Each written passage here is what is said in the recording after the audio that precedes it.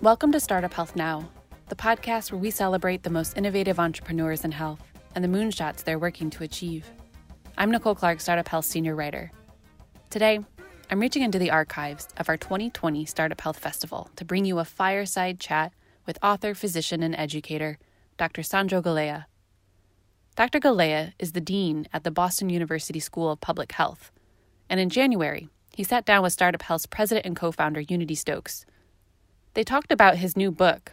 It's called Well, What We Need to Talk About When We Talk About Health. While their chat feels like a lifetime ago, Dr. Galea's words take on renewed, if not prophetic, meaning during these COVID times.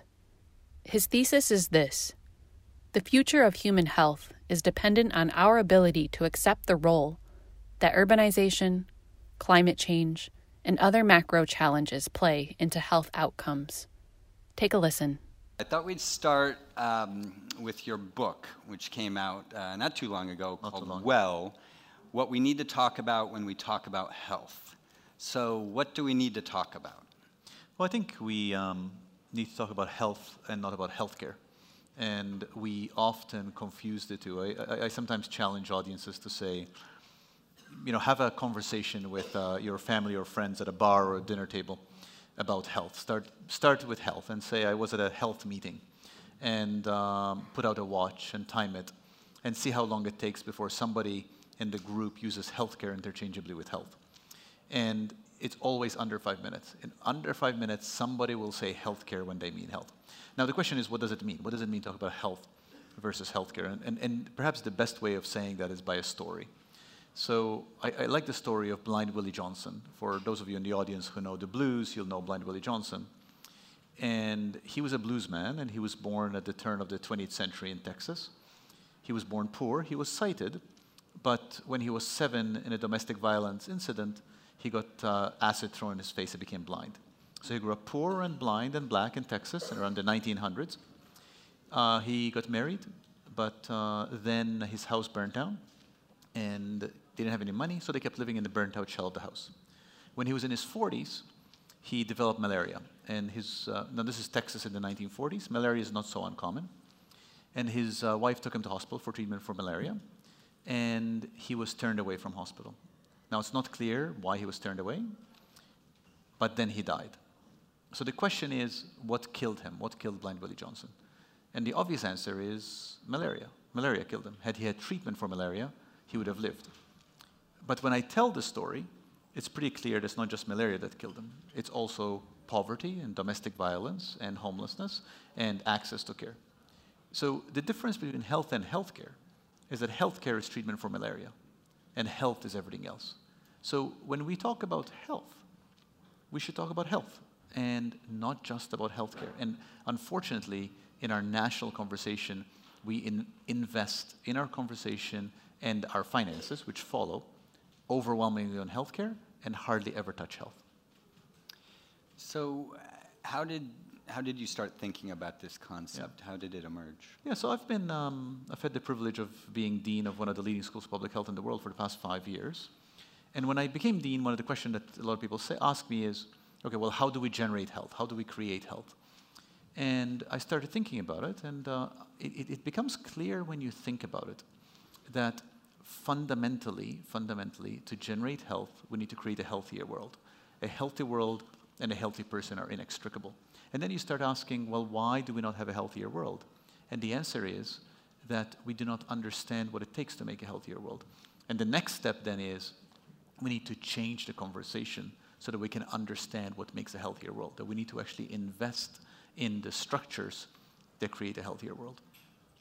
And so how do we bring this down into practical terms in terms of, because we tend to, even just using the word health, it's such a global concept. I know health is universal. It impacts all humans everywhere. But one of the things you talk about are communities, our individual communities. Yeah. How do we bring this into our practical lives conceptually? I think in some respects it sounds abstract, but I don't think it's so abstract. I think we need to understand that investing only in a curative care system, in a sick care system, is going to keep us sick and dependent on care to return to being better.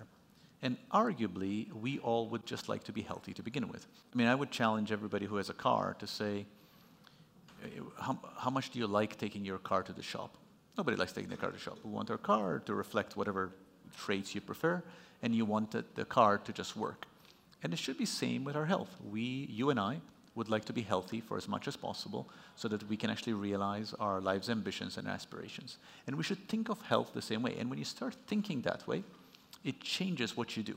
It says, yes, we want to have medicines to restore us to health once we're sick, but actually, I would rather not get sick to begin with. What does that mean? What does it mean, for example, not to get Alzheimer's disease? What do we need to do to create the technologies, to create the companies, to create the public sector and the private sector engagement to keep us from developing neurodegenerative disorders, rather than focusing only on the treatment for those disorders? So it really shifts our whole mindset. So what do you think we need to do? Because it seems we're spending more money We do.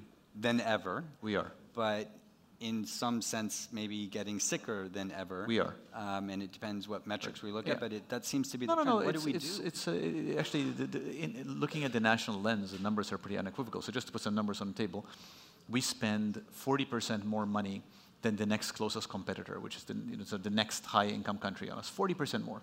Now, in some respects, that's okay, but our health indicators are worse. They're worse than all other high-income countries. So we've lost about 4 to 5 years of life expectancy compared to other high-income countries in the past 40 years, which means that we are choosing as a country to die 5 years sooner than being in other high-income countries, which is actually quite remarkable when you think about it. Last year, we had a drop in life expectancy. It was the third year in a row we had a year-on-year drop. The last time was the 1918 flu pandemic. So we haven't had a 3-year, year-on-year drop in life expectancy since the flu pandemic 100 years ago. So these are not good numbers. These are not good numbers. Now, when you look at what we're spending our money, we spend $3.3 trillion a year on health. 90% of that money goes directly on curative care. It goes directly on developing treatments once we are already sick. But we actually would prefer to structure our system differently. So we should really think about how can we shift some of that spend, how can we shift some of that energy to keep us healthy to begin with. So you're at one of the great universities of the world teaching these things. I know one of the mantras, think, teach, Yes. do, is on your Twitter. What does that mean? And how is that leading to progress here? Yeah, we asked ourselves, what does a great university do that trains people to be in health? And the answer, I think, is captured well in Think Too. And very simply, our job is to generate ideas, working in partnership with sectors, private sector, public sector. We have a responsibility to create the next generation. We have a responsibility to create the next wave of people who will be sitting in rooms like this, the next wave of people who are prepared to engage in generating health for the next generation. And do means that it's not enough for us simply to think and teach. We must also do. And we see us as engaging in partnerships, again, with private sector, public sector, to take ideas up to scale.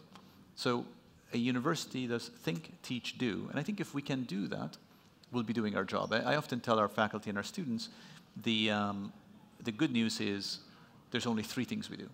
The bad news is that we have to be good at 3 things. And it's hard to be good at 3 things because it's easier for us all to be good at just one thing. So how are you thinking about your curriculum? How are things changing to keep pace with the changing world we live, to adapt to even this whole concept that health is more broad than health care? Yeah, no, it's a terrific question. And you know, the curriculum in health schools and the good schools has changed quite a bit in the past 10 years, and it should change. And the shift has been in the following way. It used to be that when you were getting a graduate degree, and we have a graduate school, you would get a silo degree, which means you'd get a degree in statistics or a degree in epidemiology or a degree in bioinformatics. That has shifted to degrees in a broad range of interdisciplinary skills, where we give people a fundamental core of knowledge and then give them the choice to take any number of paths. So for example, our students can get training in climate change and health and human rights, in data science and in program management.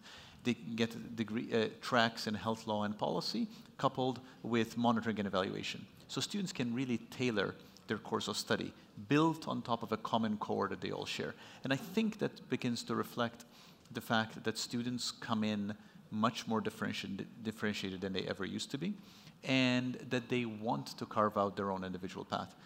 And the outcomes, I think, bear that out. Just to give you an example, today, a third of our students from a school of public health work in the private sector. 10 years ago, that number used to be next to 0. So that's been an enormous shift in a very short period of time. So you mentioned climate change. Yes. And as we tend to talk about things like diabetes or heart disease, yes, or specific health issues. Yeah. How, in your, what you're teaching, yes, does climate change relate right to health? I think I know, but I want to hear. No, I'm delighted you asked me that, because I think you're not just asking about climate change, you're actually asking about a larger question, which is how do we think about what causes health? You said, is the leading cause of death heart disease? Or is the leading cause of death tobacco smoking? Or is the leading cause of death social isolation? Now the answer is, when you look at the math, all those three are leading causes of death. Just depends on your lens. And your lens is either a pathology lens, in which case heart disease is number 1, or they are a health behavior lens, in which case smoking is number 1, or they are an environmental context point of view, in which case social isolation is number 1. But the lens really matters, because if we said the leading cause of death is heart disease, we're going to invest all the brains in this room only on heart disease. If we said the leading cause of death is social isolation, we're going to invest the brains in this room in social isolation. Now, obviously, it's not one or another, but I'm making the point that it informs what we think about the lens through which we see the world. Now, let's talk about climate change. Climate change kills people, which means climate change is a cause of death. Wage inequality kills people, which means wage inequality is a cause of death. Unfair economies kill people, which means unfair economies are causes of death. So anybody who's interested in creating a better, healthier world, I think has a responsibility to tangle with these issues. Now, we can't do everything, all of us. We can't deal with all these issues all the time. But I think we have to see these issues as part of the health conversation. Climate change, urbanization, population migration, population aging. These are the forces that are going to shape health in the next 25, 50 years. And is your contention, it's not just about money. I mean, we're in one of the wealthiest cities in the world here, and just even coming here into this event, there's homeless people everywhere. There's mental health issues that you see. There's such a need. How do we change this? What do we do? There's a room full of innovators and entrepreneurs. There's people upstairs. There's people on live stream. They're trying to figure out solutions. And it seems like, we've got a longevity moonshot. It's devastating to hear that we're actually going backwards. We are going backwards. Well, this is it's a great question, because now we're coming back to the first question you asked me. Because whenever a conversation I have comes to this point where somebody says, well, then how do we do that? I come to what the title of the book is. We need to change what we talk about when we talk about health. If we can agree that climate change is a cause of health, of poor health, then we can agree to devote some of our brain space to thinking about climate change in the health space. And I think unless we do that, we will not solve climate change. If we agree that climate change, urbanization, demographic shifts, our migration are causes of health, we will teach the next generation that those are causes of health, so that they may be even smarter, believe it or not, than the people in the room now. 10 years from now, people will be sitting in this room better equipped to think about these forces as forces that drive health.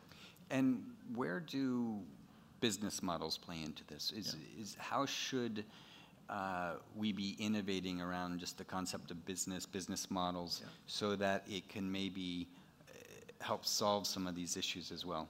Yeah, I think of myself as a pragmatist, and I do recognize that business models drive a lot of what we do, and I think business models, that applies to anybody. When you're in private sector, public sector, you're operating within some business model. There's a set of incentives, there's a set of resources you have, and I think we need to make sure that there are the business models that encourage entrepreneurs, encourage the people who are thinking of creative solutions to invest in ways to keep us healthy. I would like the world, the startup and health world, to think of solutions that keeps me healthy, that keeps my children healthy, keeps my family healthy. And I suspect when we stop and think about it, we all do. And so in part, I see my job as trying to help educate our thinking about what that is. I'm not an entrepreneur myself, you all are, but I would like to make sure that your solutions are tackling the core problems. Yeah, and one of the themes here, and you touched on this a little, is the power of collaboration. Yes. And you mentioned even at the School of Boston University, you're integrating different courses together. What other types of unique collaborations do you see working? I know this week you're also speaking about art and health, for example. Yeah, I have come to think that if I'm going to say that a healthy world and a healthy person are inextricable, you have to understand that healthy worlds are created through a multiplicity of sectors. And art, as you said, I'm speaking tonight about art and health, which is correct. Art creates the aesthetic vocabulary that explains our thoughts and dreams, and that informs how we talk and what we think about. That informs the science that's going to emerge. So as a result, we should engage art as we think about what causes health. Similarly, our lives, our daily lives, what we do is shaped enormously by the products that we use and the products that we interact with, and those products come from particular sectors. Similarly, our lives are informed by where we live, and that's informed by governmental decisions about zoning and by parks and recreation, by having drinkable water and having safe food. So all of these sectors ultimately need to work together in order to generate the kind of health that we're looking for. There's a problem in economics called sort of different pocket problem, which is that it's very hard to pay for something in one pocket from another pocket. And that is a problem that we face in health, because it is one thing to say, climate change is important for health, when the cost of climate change is borne by one pocket and the outcomes of climate change are another pocket. So in part, changing how we think about health is bringing those pockets together. It's creating the space to say we need to collaborate across sectors to generate the kind of health landscape we want. So we're going to open this up to questions here in just a minute, and while the mics are coming out, I'll ask you a question. So if anyone has a question, just raise your hand. As a predictor of where things are going, you're with all these students all the time. Are you optimistic? Are you hopeful about their evolution, where things are going, what they're learning, how they're thinking, what they're doing, what they're focusing on? I'm always optimistic. I think optimism is much better than the alternative. It's also a form of resistance against negative forces around us. I think it is important to be optimistic. I mean, how could one not be optimistic when you see the potential that is held just in a room like this? And I think potential is a truly remarkable thing. I am dismayed by the fact that we can be so much better. And sometimes I'm accused of being negative. I'm not being negative at all. I'm simply saying we can be so much better. And I urge us to be better from a place of love, from a place of actually loving our potential, and that we can achieve more if we think about things the right way. You mentioned the word love. I had a really great conversation upstairs with a veterinarian who was talking about the different, most people that bring their animal in for care, it's focused on love, right? Whereas in the healthcare system, it's usually focused around fear, it's around curing something, there's some sort of problem. You know, how as you think about something like love, Yes. you know, that's a big Well, one of the unusual features of this book, anybody's interested, is there is a chapter about love and what it means for health. And I don't mean love in a sentimental way, I mean love in an instrumental way. I mean, for example, that if you're driven by love, it pushes you to put the needs of others and the needs of others ahead of oneself, which makes you then think of health as a public good. Once you think of health as a public good, you realize that we should be treating health the same way we think of parks and recreation and the post office and fire stations, which is a good that is shared and that paid for by our collective investment, which means that it moves health out of being an isolated sick care silo into being a larger concern that should involve all of us. I think there's a question over there. Great. Hi, thank you. I'm curious to hear about some of the innovations or initiatives underway that help you continue to be optimistic. It's a great question. I actually, I could talk about specifics, but I'll actually speak in a little bit generalities because I've seen a lot of ideas in this meeting itself that makes me optimistic. I actually think that we are beginning to see a loosening of a narrow stricture in terms of thinking about health in a healthcare, medicine, sick care way. I'm beginning to see, for example, I'm constantly in conversations with colleagues in the private sector who are asking, well, how can we operationalize some of these ideas and how can we make them fit our business model?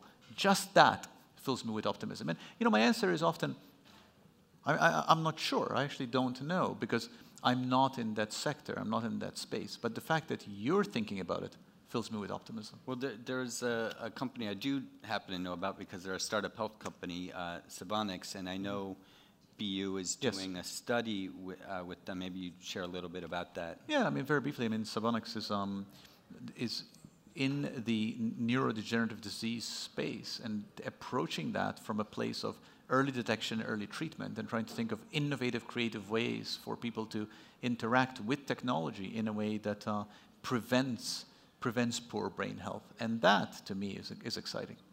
Yeah. Yes? You mentioned the declining life expectancy. Yes. And I was at a conference yesterday with Eric Hargan, and he previewed data that says that's about to reverse. Mm-hmm. And to get that to reverse, it took a healthcare crisis in a couple of swing states to cause Congress to really act and make it a focus. What do you think you have to do to get other issues to become that kind of public policy focus? Mm-hmm. Yeah, it's a terrific question. So yes, it is about the reverse. And I'm often dismayed by the fact that it takes crises for us to reverse these things. And at some level it shouldn't, another level maybe it is how it is.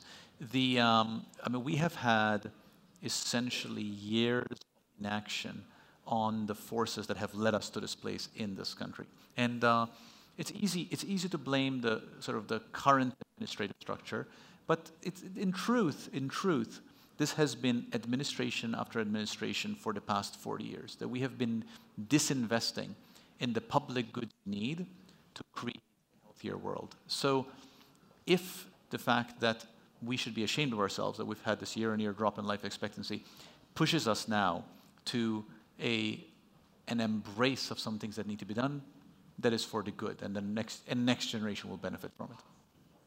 Thank you. Somebody else have another question? No? Raise your hand if you do. I'll keep going. Just raise your hand. It's hard to see up here. Okay. So there's right there. Somebody's waving over there. Okay, great. Dr. Galeo, hi. Umair Shah, Harris County Public Health, the County Health Department of Houston. Hi, Umar. Great to see you again, and fantastic talk. Thank you, Unity, for this great talk to bring public health to the spectrum. What I wanted to ask really is the question around innovation, technology, and population health, and that government space that oftentimes public-private partnership has, strange nomenclature and understanding to a lot of different folks. How would you characterize public-private partnership when we're really looking at health innovation and trying to improve the health of communities across the country. Yeah, and Dr. Shah is asking this, of course, has himself been a leader in innovating in this space from the public sector for many years. The very nature of the term public-private partnership implies that there is a dichotomy, that there are these different sectors, and the fact that they're coming together, it's something that's exceptional. I suppose I would like us to get to a world where we don't even need the term, because it is obvious that you have multi-sectoral partnerships to achieve the kind of ends we need to achieve. If one understands the argument, if one believes the argument that a healthy world and healthy people are inseparable, if one buys that argument, it then becomes self-evident that you need multiple sectors that create a healthy world, because it's obvious. A healthy world is not created by any one sector. It requires the economic sector, it requires housing sector, it requires the parks and recreation sector, it requires the food sector. So once you understand that, then you realize that you can have nothing without partnerships. So public-private partnerships represent our effort to bridge that gap right now. I would hope that in future, that gap doesn't even exist. Thank you. And is this going to happen city by city, or is it possible to do this at global scale? Or? It's a good question. I think it is possible to happen in global scale, but I think cities have been the engine of innovation in this. And cities are a dynamic, exciting space right now. And they're a dynamic, exciting space in the US, but they also are globally. And we haven't talked global. Let's talk global for a second. The world is emerging very quickly. The world is changing very quickly. I was just in Hong Kong last week, and if I were to gamble on where innovative ideas are coming, you look at cities in Asia and cities in Africa, where the majority of the world's population is going to be living very quickly. These represent engines of innovation and thought. So I think there are enormous opportunities in cities. In some respects, cities are large, but they're also self-contained, which create opportunities for innovative leadership to try out experiments. And they are pace-setting for the rest of the world. So can we see smaller scale, urban scale innovations that then go global? Absolutely. If anyone has a question, just raise it high, because it's kind of hard to see. Let's talk about the future just for a minute while if anyone has another question. Predictions. Where are things going? Are we going to continue to see a decline? There seems to be a lot of hate in the world right now. There is, but no. I actually think we're going to get better. I think we are going to reverse declines, and I think we are going to embrace these ideas and move them forward. One of the most delightful reactions I've gotten to this book has been by people who are saying, well, everything you're saying in this book is obvious. And that makes me very happy, because it means that these ideas are at some level intuitive. It doesn't mean that people in multiple sectors know exactly how to implement them, then that's okay, because I'm optimistic that there are enough smart people who will figure out ways to operationalize these ideas given enough time. So one thing I wanted to ask you about too is maybe wisdom to share with entrepreneurs, innovators, or investors on what they should be focusing on now. What can we all do to move the dial here? Yeah, I would go to first principles, and by first principles I mean, what do people want? People want to be healthy, and people want the world around them to create that health. I think there is enormous opportunity in the space that creates a healthy world that ultimately generates health returns for individuals. And that means moving beyond thinking just about the medications that we take when we get sick, moving beyond the doctors and nurses. By the way, all that is important. I'm not saying that's not important. I'm simply saying that that's just part of a large set of forces. So I'm urging looking a little bit outside of the typical lens, looking at a way in which we can invest in the other sectors around us that also generate health. So we just have a minute left here. I wanted you to come up with a challenge for us. If you were to wave a a magic wand and we were all focusing on one thing or one area or one community solution or something that would make the most impact to solving some of these biggest public health challenges, what would that wish be? Yeah, I'll answer that with a quick story. In my current job, I'm quite busy, so I don't have time for a pet. So I have a goldfish, and I really care for my goldfish. That's a pet? It's a pet, but I would like a Labrador who loves me unconditionally, but I don't have time to deal with them. So I have goldfish in a bowl, and I want them to be healthy. And I have these little goldfish swimming around, and I say to them, I want you to swim around your bowl clockwise 10 times, counterclockwise 10 times every day to get exercise. And when I feed you a little flaky food, don't eat too much so you don't get fat. And when you have goldfish sex, have safe goldfish sex. And when they're sick, get them the best possible goldfish doctor. And recently, despite doing all that, my goldfish still died. And I said, why did my goldfish die? They exercised, they ate well, they saw a doctor, they had safe sex. And the reason they died, of course, I realized, is because I forgot to change their water. So my challenge to everybody here is, I would argue that because you're here at a meeting called Startup Health, you're spending a lot of your time thinking about the exercise, the safe sex, the eating properly, and the doctor. And I would urge you all to think about the water. Water. All right. Well, that's a great note to end on. Thank you so much, Dean Galea. Thank you. Really appreciate it. Thank you. Thank you. At Startup Health, we're committed to keeping our finger on the pulse of health innovation. More than that, we invest in entrepreneurs who are committed to achieving health moonshots. Our growing army of health transformers is global, with more than 335 companies from over 25 countries. To read more about the inspiring women and men in Startup Health, go to startuphealth.com and click on content. Thanks for joining me. Until next time.